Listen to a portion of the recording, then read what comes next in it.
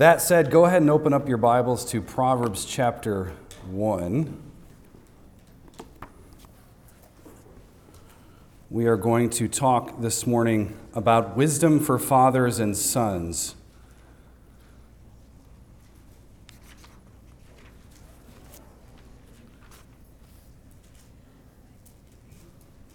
We're going to glance mostly at the first 19 verses, but I'm going to read verses 1 through 7, pray, and then we will get to work. Proverbs chapter 1, verse 1, these are the words of God. The Proverbs of Solomon, the son of David, king of Israel, to know wisdom and discipline, to understand the sayings of understanding, to receive discipline that leads to insight, righteousness, justice, and equity, to give prudence to the simple, to the youth knowledge and discretion. Let the wise man hear and increase in learning, and a man of understanding will acquire guidance, to understand a proverb and an enigma, the words of the wise and their riddles. The fear of Yahweh is the beginning of knowledge. Ignorant fools despise wisdom and discipline. Let's pray.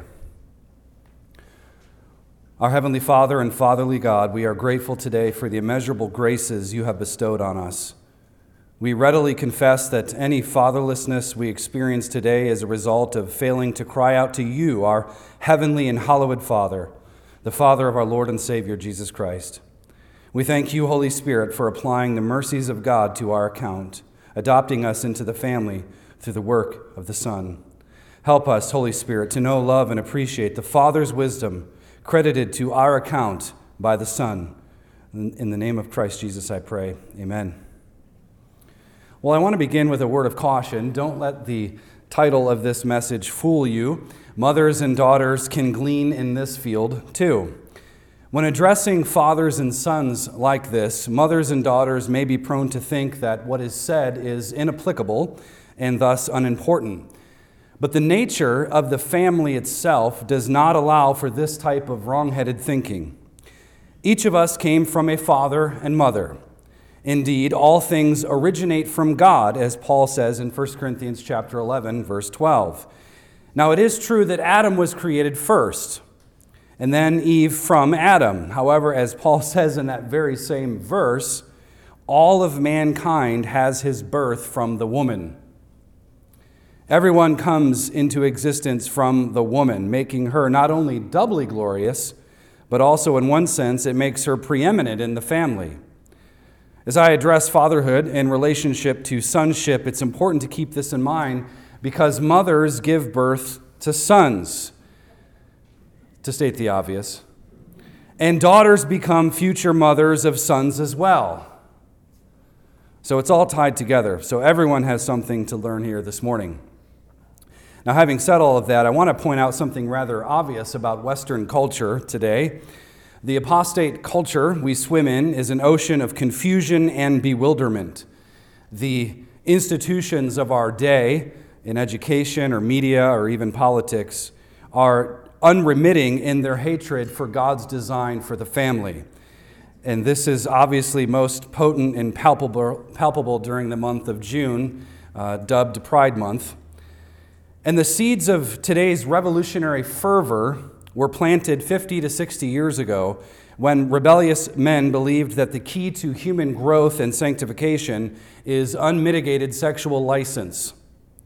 So in order to transcend the perceived problems of Christianity vis-a-vis the family and what Christianity gives the world with the strength of godly families, in order to get rid of those things, man had to break out of that mold, had to insist upon all sorts of debauchery, and of course the consequences of which are still felt today.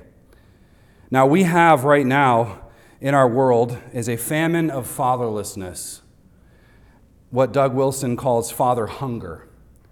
We have father hunger, a famine striking our nation and the Western world. Statistically, if you were to even just look at basic statistics, children are far more likely to not only grow up without a father, but most expect to grow up without a father, too. And the numbers are staggering. You'll have to go look them up yourself. But American culture is increasingly fatherless. Should a son or daughter survive the womb, he or she may grow up in a variety of scenarios, without a father, without a mother, or without father or mother, and so on. And the state, of course, becomes the immediate nanny, and social ills are the result. So this sort of new revolutionary discipleship program celebrates things like abdication and irresponsibility. And those two things go completely against God's call for men.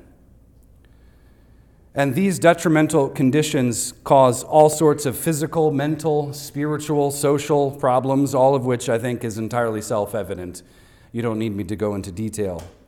Now, the answer to the famine, this fatherlessness, this famine, this father hunger that we have, the answer is in the gospel. It can all be boiled down to the gospel.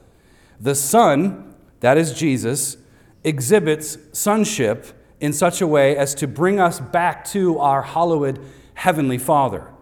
When we are bought with the blood of Christ, we are brought back to the Father. We were estranged and were brought in. We're adopted, we were orphans, we're brought into His kingdom. And thus we can, by His grace, be the fathers and sons that God requires. And the wisdom required is found in Proverbs. So let's look at our text. The opening section of Proverbs 1 sets the tone for the rest of the book. Verses 1 through 6 leads us to the crescendo of verse 7. And a couple of things you need to notice. First, the name of the book comes from the first Hebrew word, and that's translated as Proverbs. These are wise sayings, and these are from Solomon. He was a son of David, and we know he was also a father. And if you recall, he had asked God for wisdom and discernment, and God granted this request. God was pleased to give this gift. It was a great option, a great choice. He made the right one. Now, other than Jesus, Solomon was the wisest man to ever live. Solomon is a son and a father, and he's giving wisdom to sons and future fathers. Second, we have a list of topics which are explored throughout the book. These are prizes to obtain should the treasure hunter be determined to do so. And that's what sons need to be. Sons need to be treasure hunters. Now, in order to increase in learning, a man has to understand certain things and acquire guidance. That's in verse 5. Back in verse 2, wisdom and discipline, or correction, is essential to understanding any sayings of understanding. It's all tied together. If you want to be wise, you got to pursue wisdom. In verse 3, we find that a wise son receives discipline that leads to insight. It leads to righteousness, justice, and equity. If you want righteousness, justice, and equity in a society, we must have wisdom in the home. Verse 4, to give prudence to the simple, to the youth, knowledge and discretion.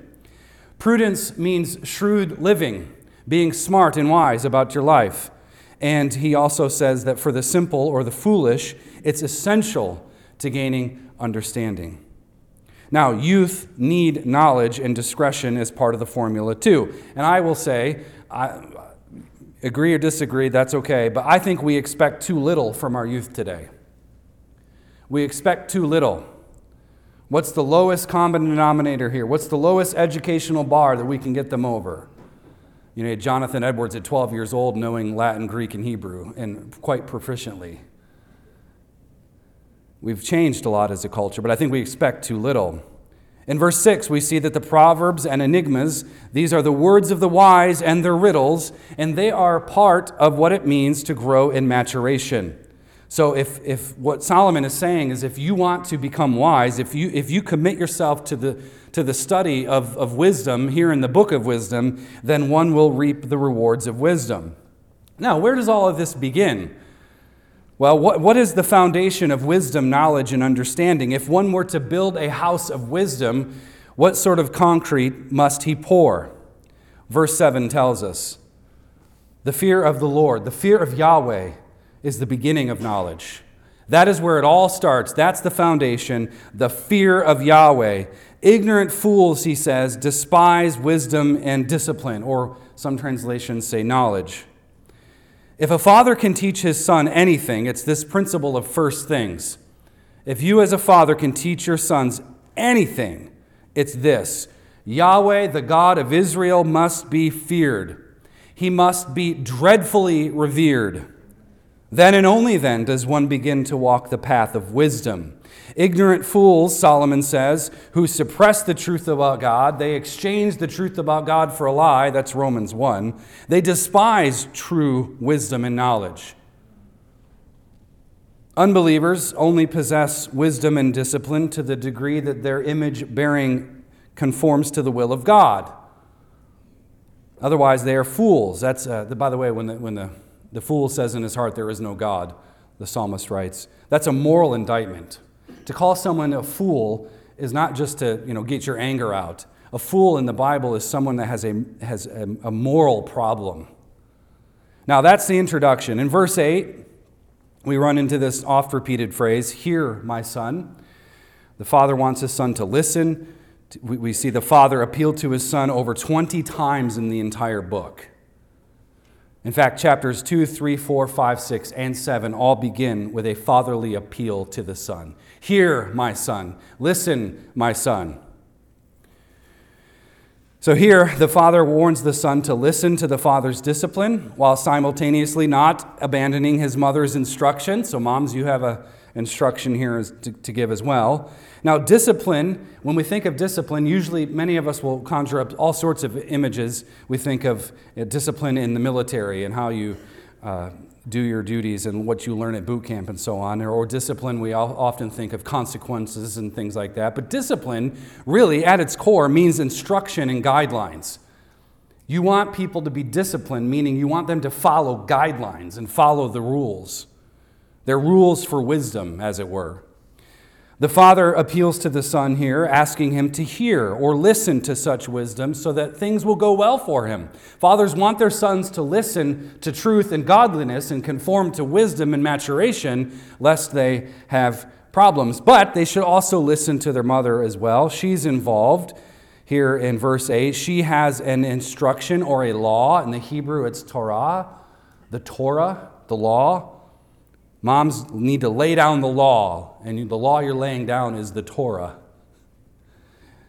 The father's discipline and the mother's law are both, in verse 9, a garland of grace for your head and ornaments about your neck. They are prizes that are awarded to children. But this comes with great responsibility. Remember what Jesus said, to whom much is given, much is what?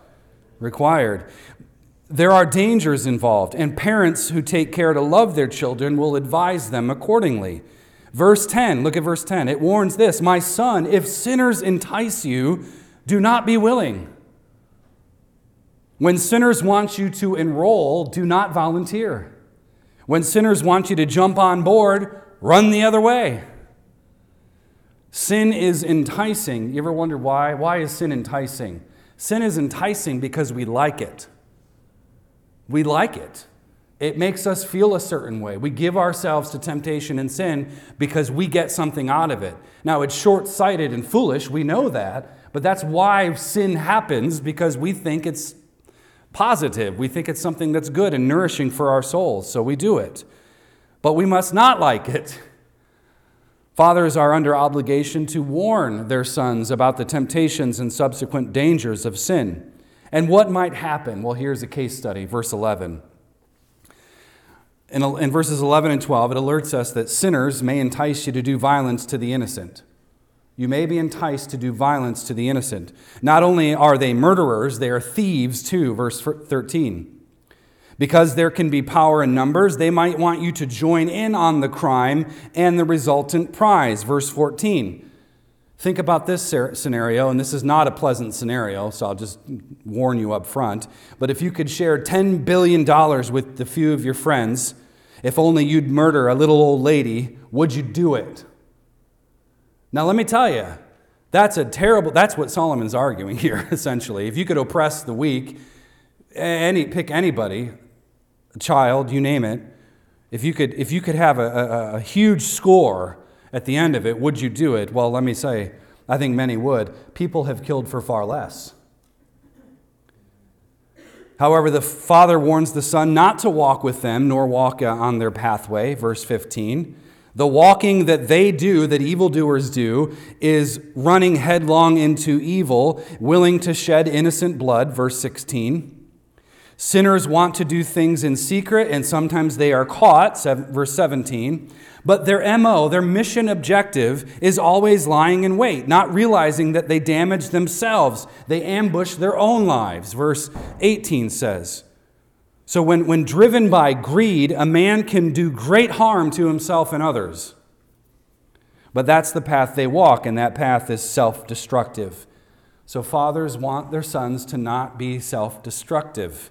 They want them to walk the path of godliness. And whenever sinners, those who are covenant breakers, those who entice you to do evil, what do fathers want their sons to do? To stand strong for righteousness and not follow that pathway.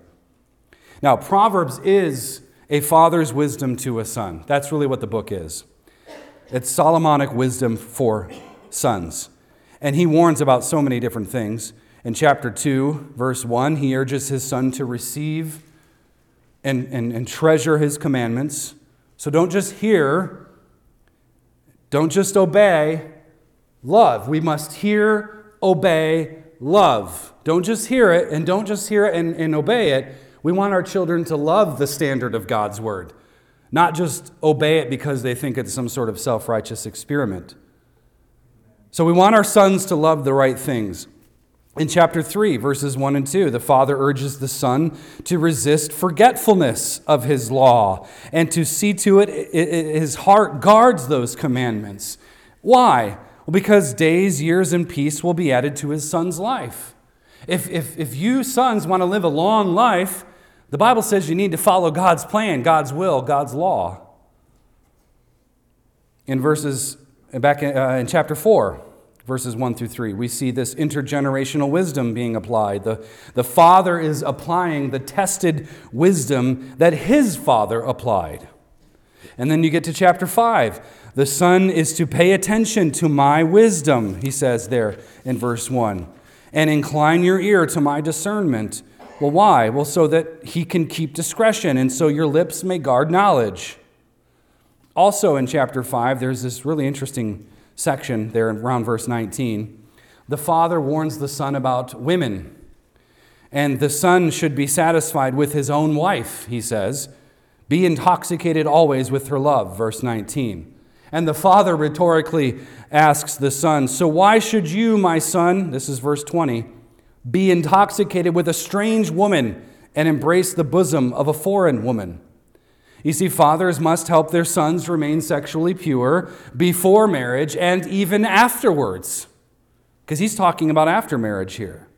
So all throughout Proverbs, the father warns the son about managing and stewarding wealth, how to handle your finances, hard work, responsibility, avoiding temptation, running away from sin and sinners, resisting tomfoolery.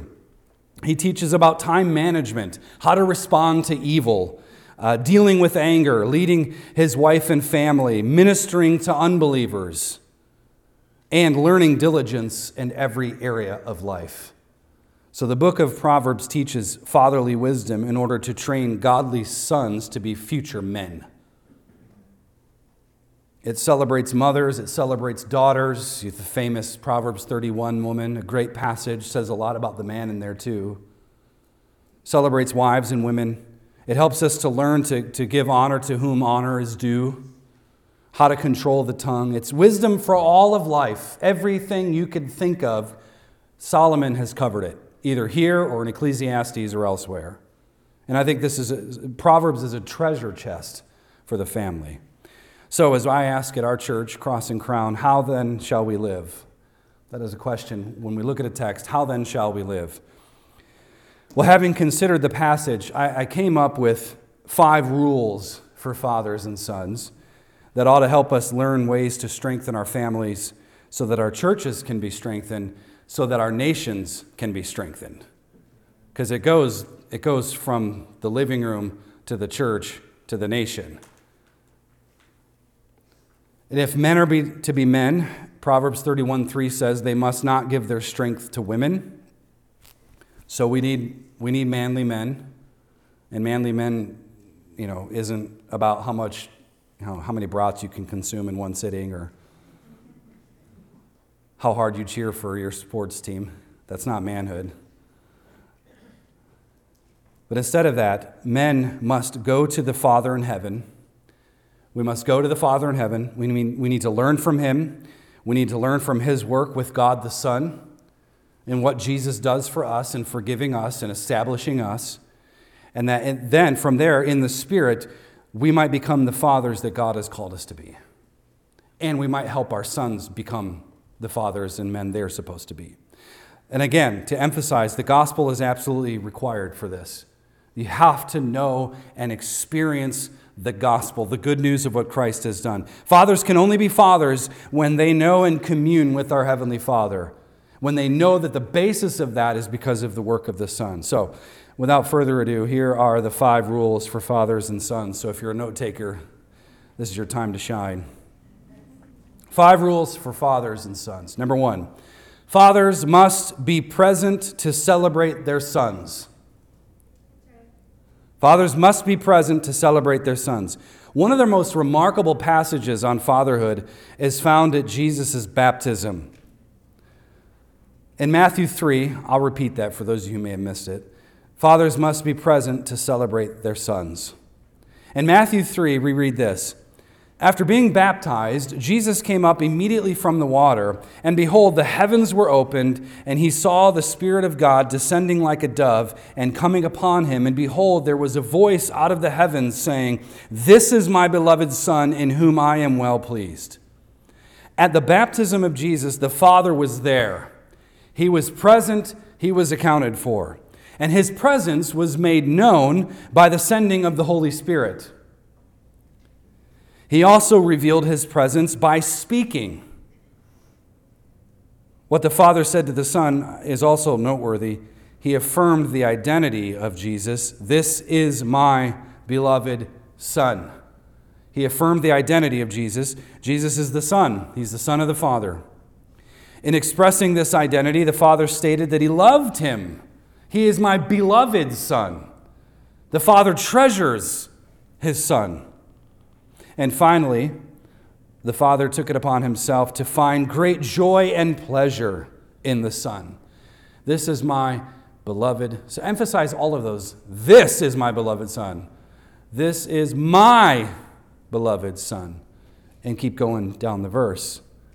All of that. Fatherhood isn't simply about presence. It's not simply about presence. It's action, it's expression.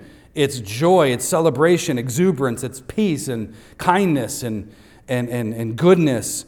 It's heartfelt gratitude and affirmation of the son or even the daughter, showing and expressing your love with hugs and kisses and bedtime prayers and being the loudest to scream and yell at the sports event if you must.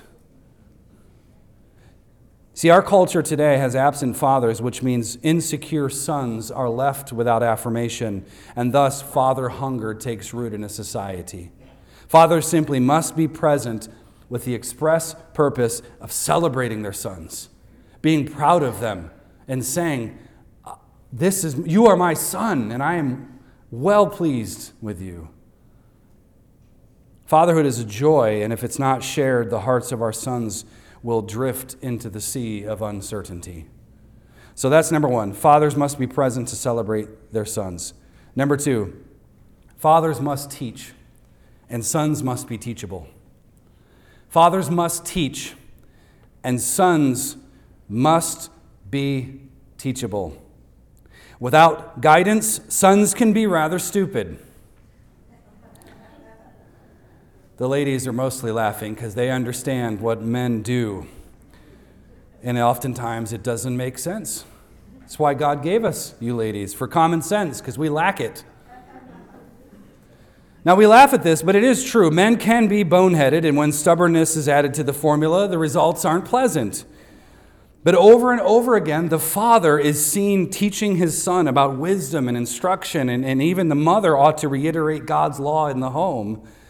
And the home is supposed to be a place of instruction, which means the father, who is the head of the home, is in charge, and he has the charge to make sure that all of this is taking place. Is the home a place of teaching and instruction? Now, teachability, and remember, part of the teaching is making sure that our sons are teachable.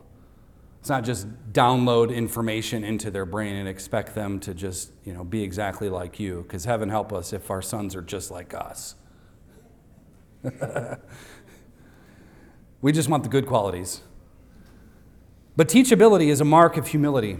Teachability is a mark of humility. If one believes that he knows it all, the one thing he doesn't know is that he is now stuck in the quicksand of pride, which most emphatically means that he does not know it all. He lacks self-awareness. He doesn't know it. Who of us knows, how many here know exactly what you don't know? That's the trouble with wisdom. See, fathers need to help their sons to know what they do not know. Fathers need to help their sons to know what they do not know. Our homes are a boot camp in some degree. We must train our sons to pursue wisdom and knowledge, to exercise discernment and maturity. In fact, they must know how to pursue wisdom and knowledge. And fathers must begin with Proverbs chapter 1, verse 7, where it all begins, the fear of Yahweh. Fathers ought to show by their actions what it means to be teachable. Do your sons see you in the Word? Not that you're showboating.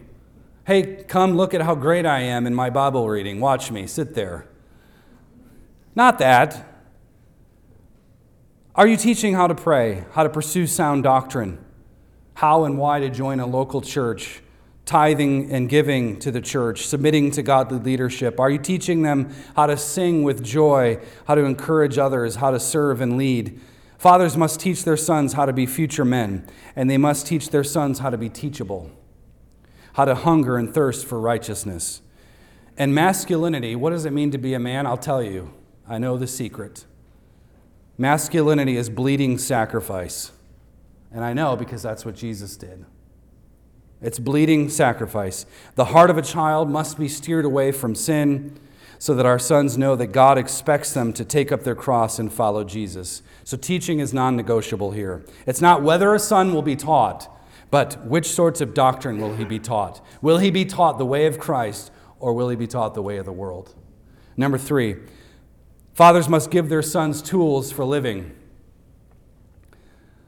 Fathers must give their sons tools for living. If this seems like a difficult task, it is.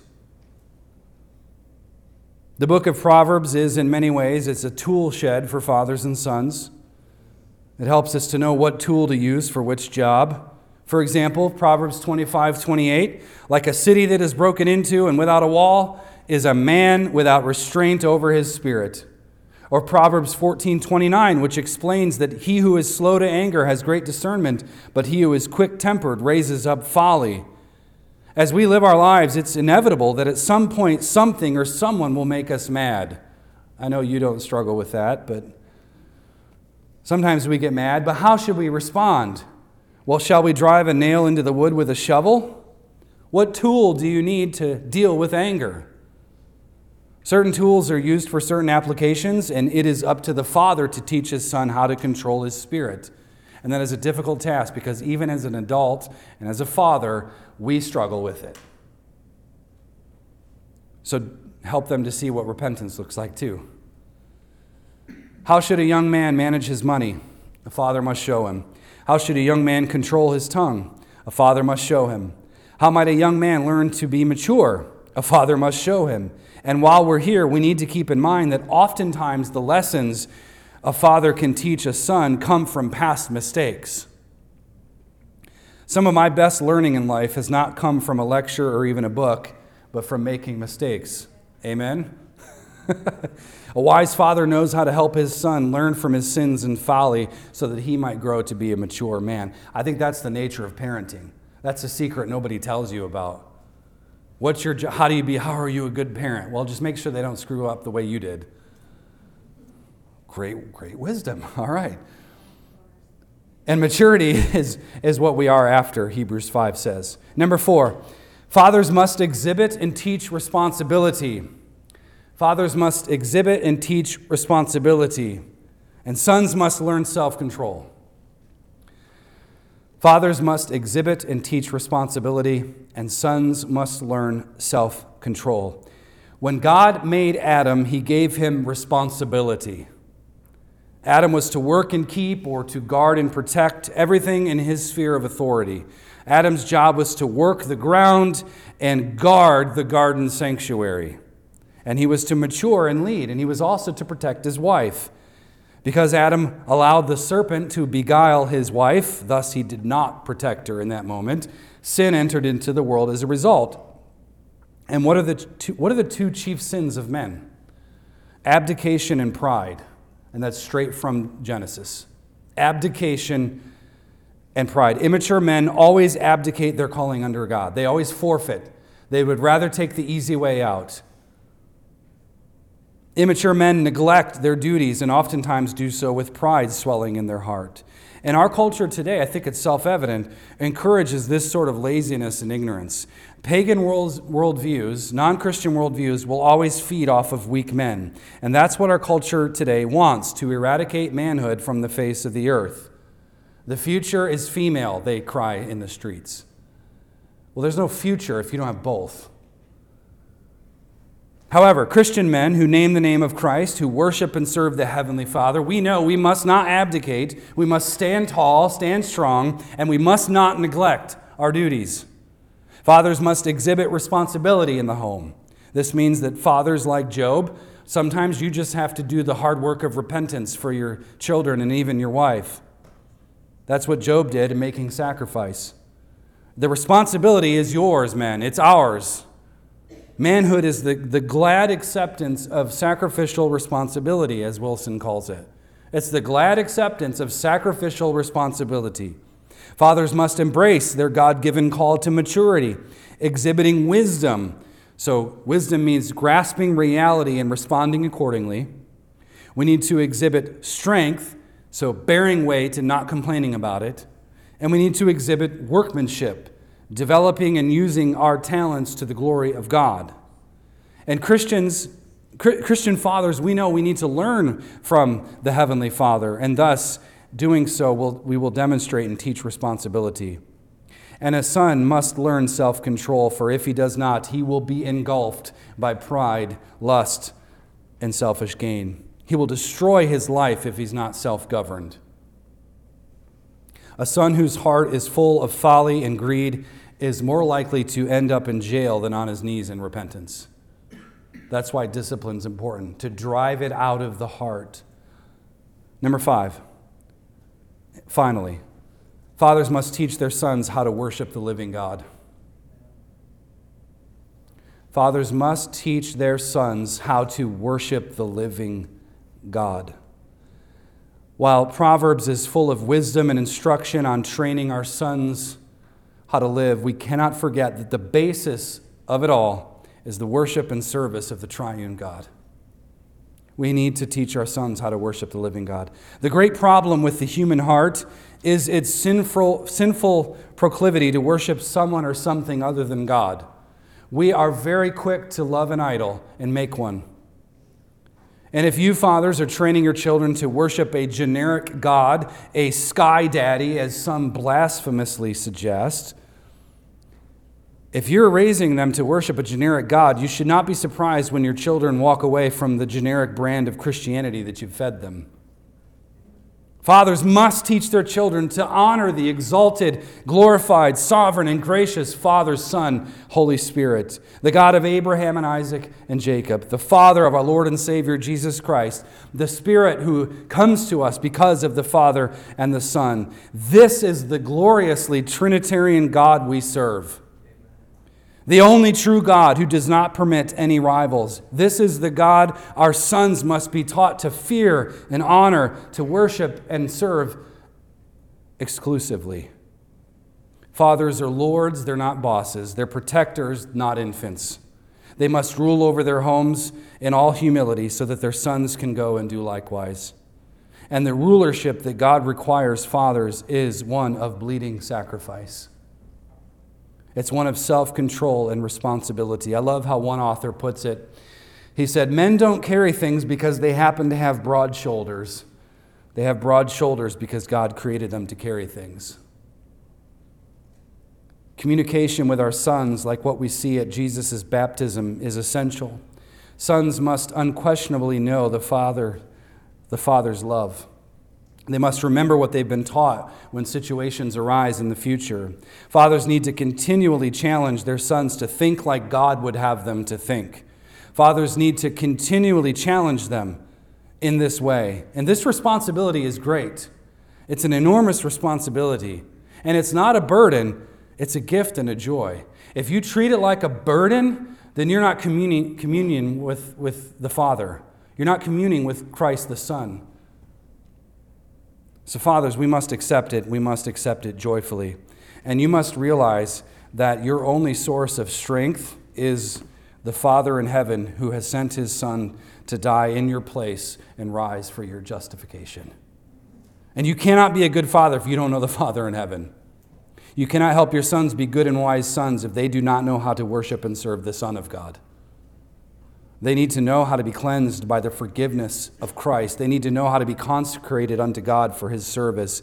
Fathers have the immense responsibility of teaching their sons that the joy of the Lord is truly their strength. Let's pray.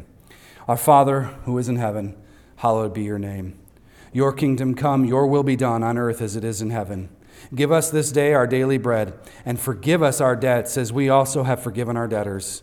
And do not lead us into temptation, but deliver us from the evil one.